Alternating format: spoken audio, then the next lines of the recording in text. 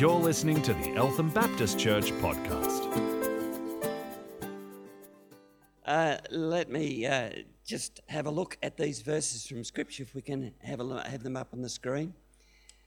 Now, you've got to help me here. Boys, you're going to read with me at the same time. Okay, here we go. Ready? 1, 2.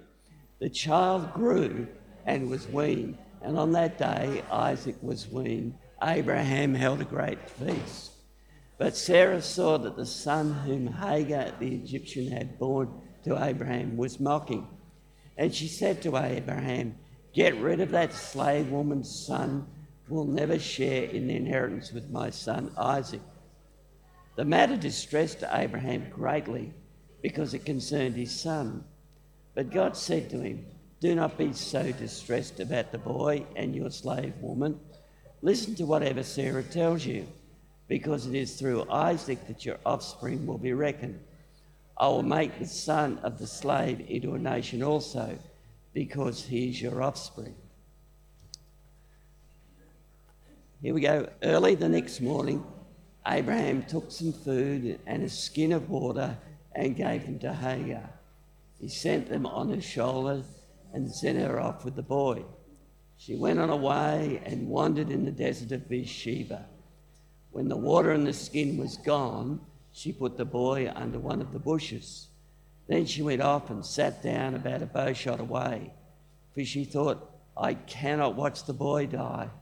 And as she sat there, she began to sob. God heard the boy crying, and the angel of God called to Hagar from heaven and said to her, "What is the matter, Hagar? Do not be afraid. God has heard the boy crying as he lies there. Lift the boy up, take him by the hand, for I will make him into a great nation." Then God opened her eyes, and she saw a well of water. So she went and filled the skin with water and gave the boy a drink. Well read. When I went to school, which was just after the Ark landed, I don't know whether you had to do this, but we had to dissect rats in a plastic bag which was filled with formalin and which stank to high heaven. But I also remember that once in biology they said, "Look, we want you to bring along a sheep's heart and dissect that."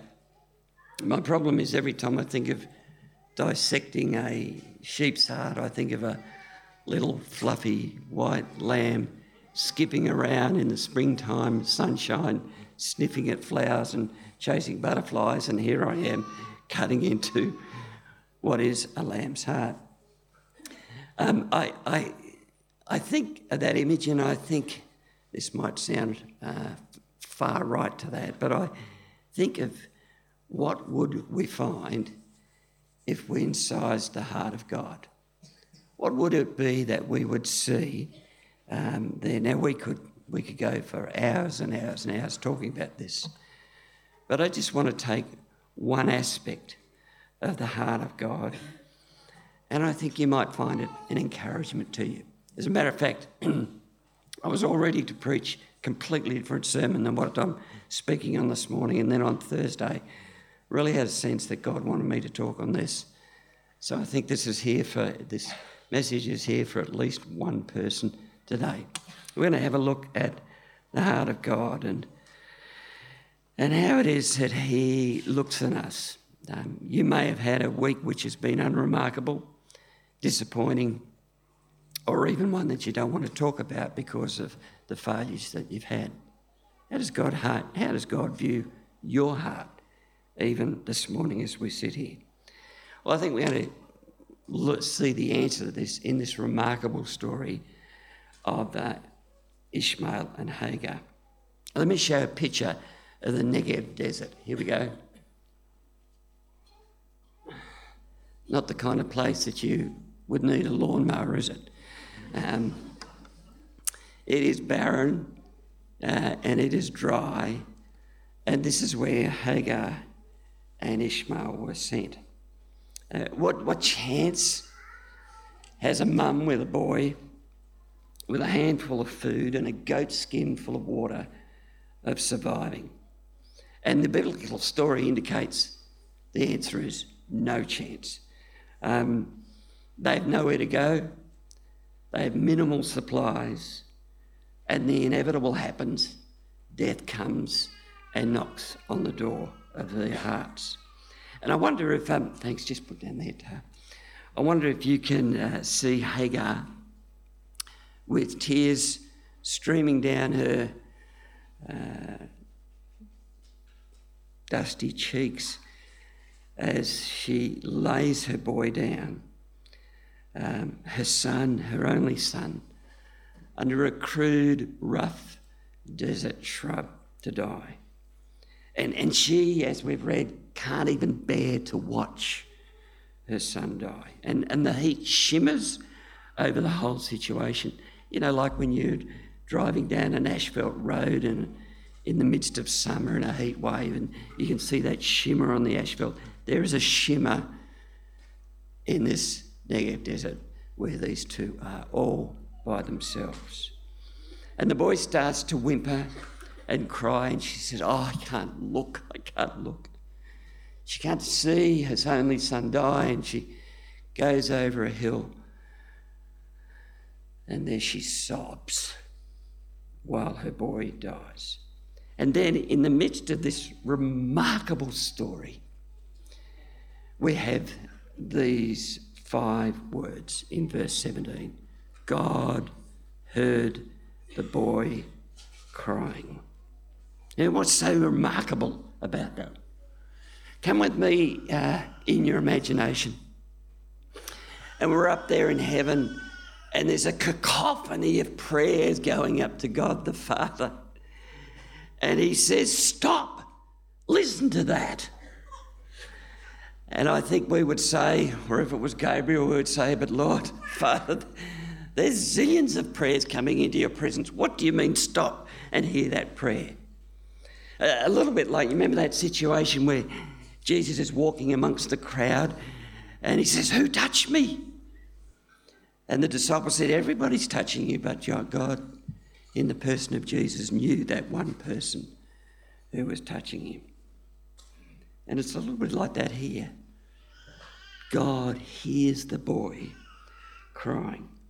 I love that thought that here a slave woman and a son are not in a church or in a magnificent cathedral praying, not even in an evangelical Baptist church like Eltham, but they're out there in the desert by themselves, dying. And this little boy just whimpers, and God heard him crying. Do you ever think of the Lord as having a tender heart? A heart that would melt in compassion at this nobody little boy crying in the desert. You remember the tomb of Lazarus? Here's Mary and Martha, and they're weeping, and the crowd around them, and they're wailing because Lazarus has died. And even though Jesus knew he was going to raise Lazarus from the dead, comes the 2 shortest words from the shortest verse in the Bible. Jesus wept. Because the heart of God is tender. Have a look at this verse. I love this verse. You'll be familiar with it from Psalm 8, verses 3 to 4. Read it with me. Here we go, 1, 2. When I consider your heavens, the work of your fingers, the moon and the stars which your heart set in place, what is mankind that you are mindful of them? Human beings that you care for them. When you do a left-hand turn out of our drive, in Tortoise Drive, North Ringwood, there's quite a steep hill. And I don't know, we've been living there for over 35 years and I've driven up that hill many, many times. But there are just a few occasions which stand out and which I love. And it hasn't happened for quite a while, but I always remember it. And I'm in awe when it happens. Do you know when you get a full moon? And I don't mean like the little full moon that we've had yesterday, But where it is so large and so white, you can see the craters on it. You know those moments. And I don't know why it is that our street happens to be like this, but it seems as though when I turn out of our drive and I drive up that drive and there is this magnificent full moon with all of its craters, looks as though it's just sitting on the drive saying, hey, come up here, Rob. And I look and I think, unbelievable. It is awesome what God has made. And then there are times, you've had times like this, particularly in summer, and it's a warm night, and the sky is a desert of blackness with just sprinkles of stars thrown across them, which seem to blink back at you a little bit like your microwave when the power's gone on and off. They blink back, and even though the lights of the city are there, they seem so bright on this particular night. And this verse is saying, it's just the fingers of God that does this. Isn't that amazing? And the psalmist, when he writes this, he looks at this and he says, this is awesome. How great is our God, that God made all of this. And he looks down and he sees me sitting in a chair amongst zillions of houses on this planet at 57 Tortoise Drive. And he hears my prayer. Why? Why does he hear yours? When you're sitting in the traffic lights in your car and your heart is aching over whatever it is, he sees you. Why? Because this verse says, your Bible tells you that he cares for us. If he made the moon and made the stars and the whole of the universe, and yet despite all of that, his heart is tender because he cares for you. Are you convinced of what I'm saying this morning, that the heart of God is tender? It's tender towards this little boy that was crying, tender towards Mary and Martha when Lazarus died, tender to all of us as viewed through creation. But best of all, his heart is tender towards you because he sent his son, his only son, to die for you and for me, for our sins. There is no greater evidence of the tenderness of the heart of God in his son being butchered on a cross, carrying your sin and my sin, despite what we've done this week or ever done. His heart is tender and he sent him so that we could see his heart revealed to us. The heart of God's tender. Now, when I think of tender,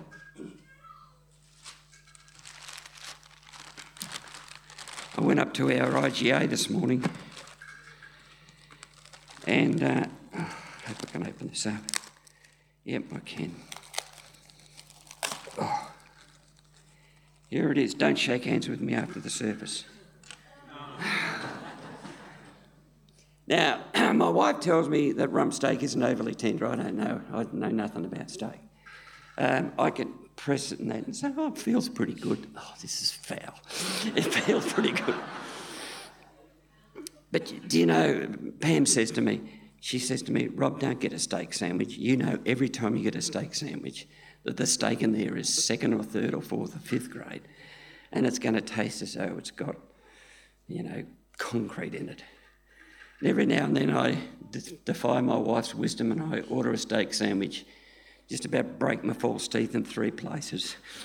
And I think, but isn't it nice? This is foul holding this. Isn't this nice? When you get a piece of steak and it's not tender. It's not tough. It's tender. And it is so tender, and this doesn't happen often, does it? It is so tender that it melts in your mouth. Oh, it sounds a bit crass comparing this to the tender heart of God, but my point is this, that the difference between a tough steak and a tender steak is kilometres apart, if you've tasted either. But my question to you this morning is, have you tasted the tender heart of God in your experience? Because he wants you to taste the tenderness of his heart. Have you ever leant on someone's chest and heard their heart beating? Every now and then on our long L-shaped couch, I'll lean up against Pam as we're watching something significant like Days of Our Lives or Fixer Upper on TV. And, no, I'll be right, thanks. And when that happens, sometimes I lay my head on Pam's chest and I can hear a heart beating. You've done this, haven't you? Where you've felt the heart of that person beating. Isn't it nice to know that the heartbeat of that person loves you? And isn't it just the most delightful picture in the Gospel of John, where it says, now there was leaning on Jesus' bosom or on his heart one of his disciples, and then it says, whom Jesus loved. You can lean on the heart of Jesus and know that regardless of your performance, his heart is tender towards you. What I like about this story is the way in which it expresses in a particular way that God's heart is tender. His heart is tender because he hears the cry of the forgotten. Isn't it true that who would have cared about Hagar and Ishmael? Who cared? She was a nobody's slave, out in the desert with her nobody's son. And apart from Abraham, who was concerned but had to trust God that God would provide for her, nobody cared. And when she was gone, she was out of the minds of everyone. And in terms of all the population of the planet of the earth, nobody even knew her, let alone forgot her. And yet,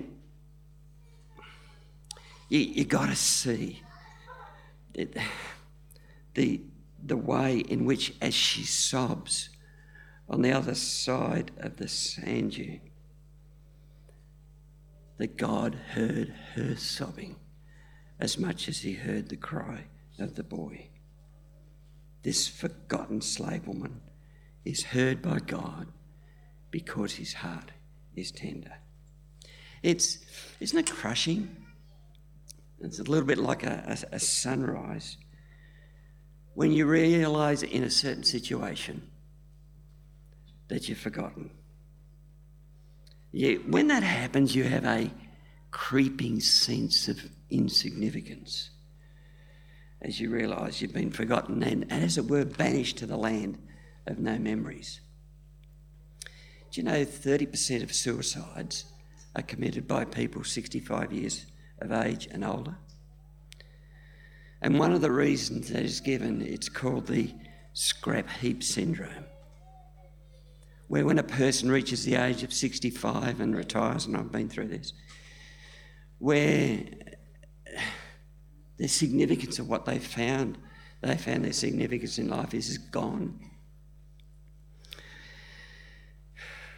And it's like they feel like, that vacant allotment where there's a scrap heap, weeds growing out of it, no one takes any notice of it. That's how often elderly people feel. And I wonder if I'm speaking to someone who fits that category this morning. You feel forgotten because you're retired and you're elderly. Your lack of influence and respect has gone. You feel tolerated and sometimes even inconvenient when you're around family, even with those who are close to you, simply because you're older and you feel forgotten. But it's not only the elderly that can feel forgotten. Anyone here who's been unemployed for a long period of time looking for a job. How do you think they feel? What about the parent at home by themselves with the kids for 90% of the time? In a world of loneliness and feeling forgotten. Or the person who sits here this morning and you've been single for longer than you've ever wanted to be, and you feel forgotten. Or how about when you have a birthday and an anniversary and people in your family don't even remember, and you feel forgotten? And I wonder if there's someone who sits here this morning and your home is that broken from what you've come from, that the only thing you know about your parents is written on a birth certificate. How do you think they feel? Forgotten. And I'm here to tell you this morning that God has not forgotten you. And just the same God that heard the cry of a forgotten woman and a forgotten child in the desert hears your cry this morning. Come to me, all you who are heavy laden, weary and burdened, and I'll give you rest. And I love that verse in Isaiah 49:16 says, "See, I've engraved you on the palms of my hands." If you sit here this morning and you know Jesus, it's as it were figuratively your name, not the name of your husband, your wife, your best friend, but your name is engraved, is tattooed on the hand of God, and you are not forgotten. And oh, how I love this verse. Are not 5 sparrows sold for 2 pennies, yet not one of them is forgotten to God. So don't be afraid. You are worth more than many sparrows. God's heart is tender towards you, even as you sit here this morning and you may even feel forgotten. Can I tell you there's also another sense of forgotten? I wonder if you're sitting here this morning and you feel forgotten by God. Or maybe you stare in the mirror and you think, I have made an absolute mess of my life. Why would God even remember me? And I'm telling you that the Bible says he has a tender heart towards you. And if you cry out to him, he hears that cry because you're never forgotten. And then the second thing I'd like to say about the tender heart of God is that he hears something that's not verbal. He hears the unspoken ache of your heart. Can you see the ache of Hagar when she says, I cannot watch the boy die? And she began to sob. I checked out what it was like to die of dehydration in one of my morbid melancholic moments. And as I was reading about dying by heat exhaustion, it's not pretty. The body cools itself by sweating, or if you're a lady, by perspiration. And if you don't keep drinking, then the perspiration stops. And this is what happens. Let me read. The person develops a change in mental status, becomes confused, lethargic, and may have a seizure. The skin stops sweating, and the body temperature may exceed 41 degrees centigrade. The blood flows, slows, and heart failure follows. And can you see Hagar in your mind's eye carrying her son, and she sees him becoming delirious. She sees him having seizures. And she says, I can't look. Lays his body under this tree and goes over and just sobs. Oh, the ache. There's no words from Hagar. Isn't that interesting? It's just the ache of a sob. And God hears such moments when we ache. And sometimes that can be grief. Feels as though like you've got a hole punched in your heart and the wind of grief just blows through it and it just won't mend. That ache in people's hearts can have all kinds of origins in terms of the circumstances of that ache.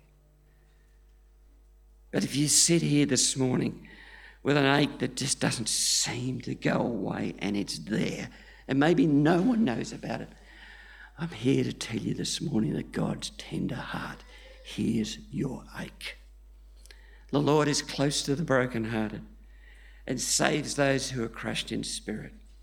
He heals the brokenhearted and he binds up their wounds. I'm speaking to you, and there is an ache there. And you're saying, oh my goodness, it just won't go away.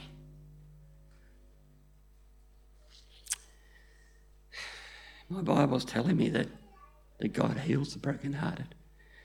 It requires us to lift that ache, lift that sense of forgottenness to him,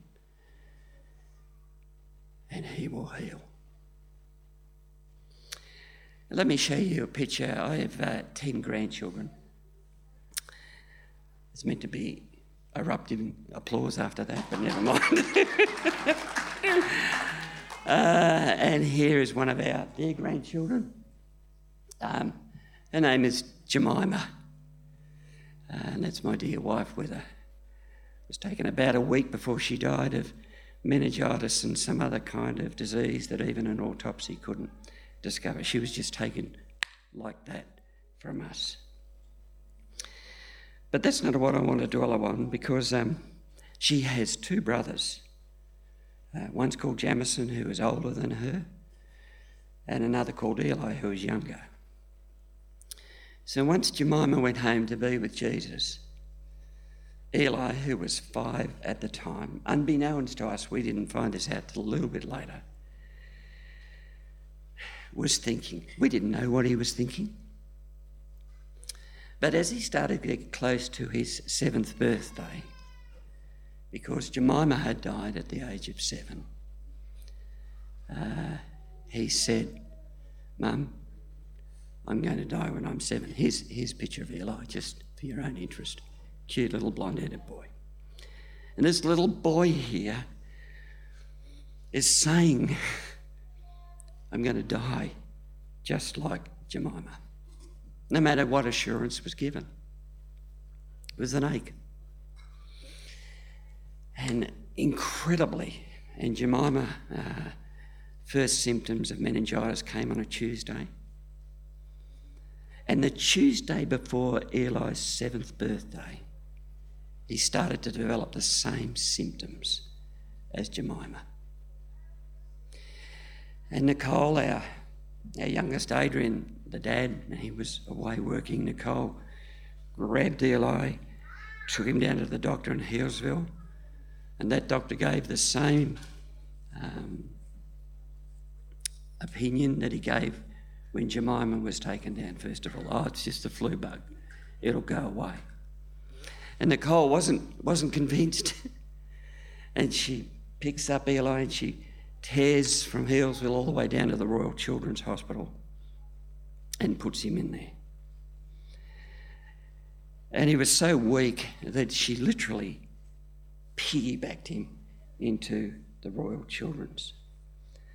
And on the way in, Eli said, am I going to die? I'm 7 and I'm going to heaven. And obviously this had weighed on this little kid's heart. Cut a long story short, turned out to be glandular fever, and he's alive today. His dad asked him not long after this question. He said, Eli, how are you feeling? And he looked up and a sparkle was in his eye, which Nicole said had gone for the best part of 2 years after Jemima died.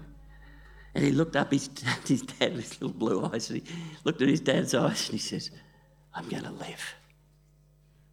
I'm going to live. If the God who heard the cry of a boy in the wilderness and hears the ache of a little 7-year-old boy in Healesville hears that, he hears your cry this morning. And he says, My eye is on you. And up 5 sparrows sold for 2 farthings, and they are not forgotten. And as you sit here this morning, it may well be. You're feeling forgotten. There's an ache there. Or maybe it's that I'm not worthy and God wouldn't remember me. And in the quietness of this moment, I'd like you to quietly lift up whatever it is that is there and surrender it to God. Will you do that for me? I'm going to ask Rebecca to come up and sing for us. And while she's singing, I'd like you to have your heads bowed and your eyes closed, taking in the words of this song and surrendering that which is in your heart. Every head bowed and every eye closed.